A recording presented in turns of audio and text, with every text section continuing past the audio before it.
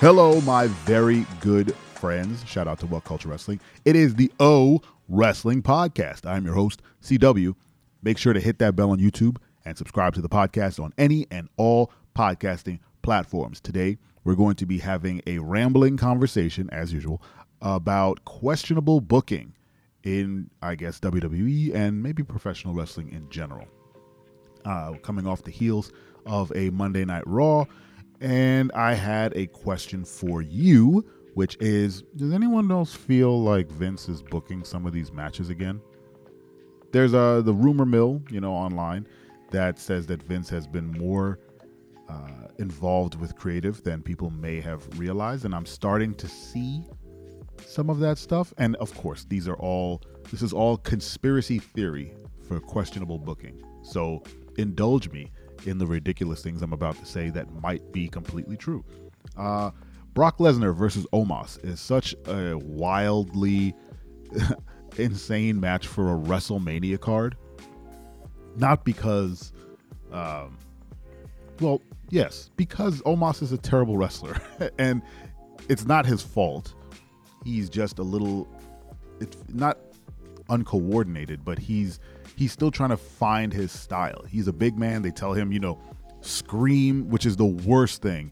His gimmick with the yelling is ridiculous. Like, we don't need to hear you screaming at the top of your lungs. You're a big dude. You're already imposing. But he's just awkward in the ring because he doesn't know what to do with his body yet. Where, larger men like Kane or, Taker or even Big Show, they had a handle on what they were supposed to do. Move a little slower, don't sell certain moves, be safe. Omos is learning all that stuff. And in the process, he's looking a little awkward as you can see him almost counting his steps in his head. Like 1, 2, 3, and lift and drop and stand and scream and blah, blah, blah. And you can see it. He's new-ish, but he's also not great. Just in general. And to pair him up with Brock Lesnar for a match that I can only assume is going to be the worst monster smash match, and not like monsters smash as in beating each other up, as in like Brock Lesnar's going to pick him up, drop him, pin him, and then go home with a really big check, feels like a very Vince thing. If you remember, Vince was very high on Omos before he quote unquote left the company. He was pushing him very high. He paired him up with MVP. They had plans to get that guy over, and then, Vince took his leave, and then Omos disappeared. If you remember, he vanished. Like, he stopped wrestling for a while, and then all of a sudden he came back. And instead of, he was doing the matches with like first 2 and 3 people to try and kind of get him some reps and try to get him over as a monster, that just wasn't working. But now he's back, and he has a match at WrestleMania with Brock Lesnar, one of the biggest money dudes in the company, while other people like, Mustafa Ali has fallen down the card again into this weird angle with Dolph Ziggler. Once you get paired up with Dolph Ziggler, you're in the doghouse for some reason.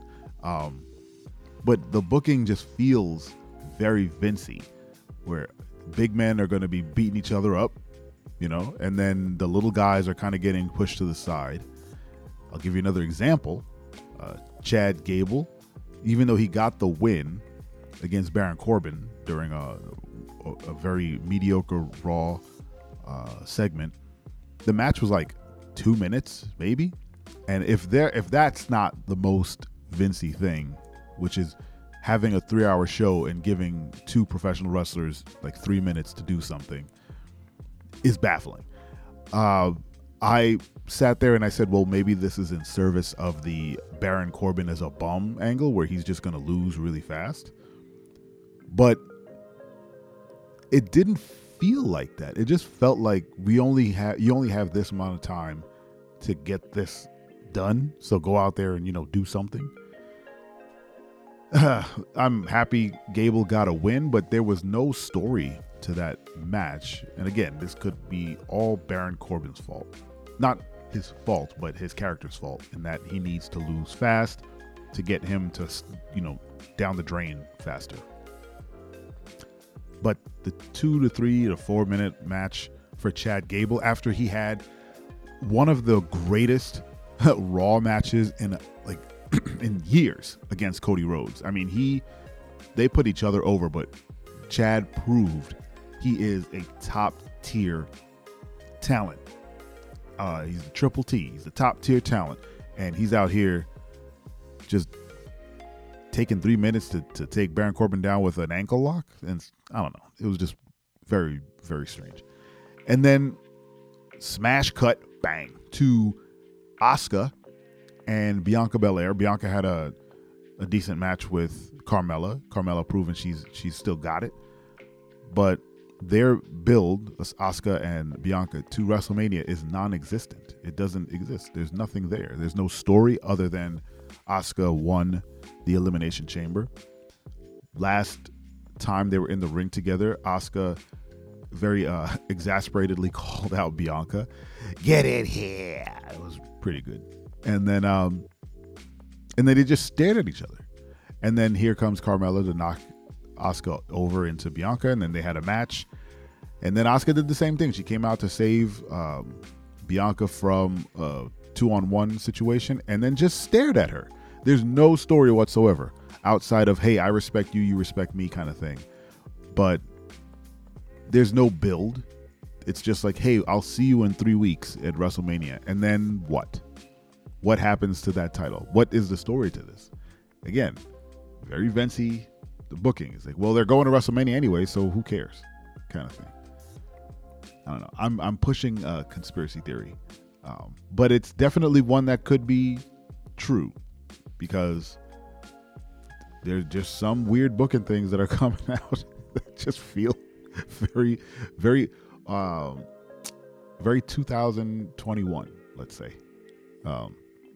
It's really the impetus for this whole 10 minutes is the Omos thing. I just can't put my finger on why Brock Lesnar would be paired with Omos. Like, they could pair him with anybody.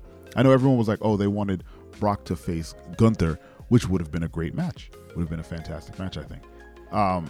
Maybe they just don't want to pull that card yet, even though Brock Lesnar is, up there in age, and he's probably not going to be walking around waiting to face Gunther after Gunther, takes on Cody. Maybe that's the plan. Maybe Cody goes to Mania, probably beats Roman, and then goes on to SummerSlam to face Gunther. Maybe he loses to Gunther, and then Gunther takes on Brock Lesnar at Survivor Series. I don't know. You want to talk about fantasy booking. That was a fantasy book for your behind. But now that the bloodline is kind of back together, Sami Zayn's on the outs. I'm sure they're walking their way towards KO and Sami versus the Usos at Mania. My thinking for Cody versus Roman is that Cody is going to lose. I'm hoping he loses, honestly.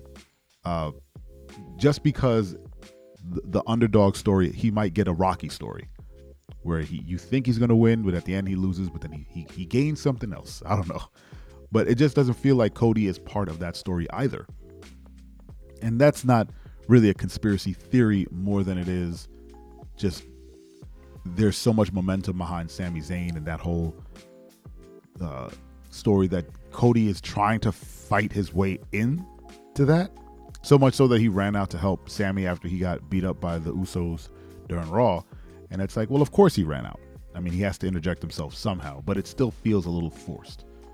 But yeah, that's not a conspiracy theory either. That's just, the story that they're telling. Anyway, have you seen any conspiracy theory worthy booking in WWE recently? I know I said I would talk about all wrestling, but I'm going to be honest. I don't watch every wrestling promotion. I don't watch anything but WWE. So that was a misnomer. But anyway, let me know in the comments your booking that you find questionable and quote unquote Vincy.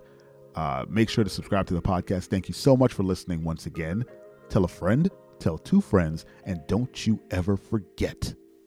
I'm your friend, but if I ever see you in the ring, I can beat you. Don't you know? Yeah, yeah, yeah.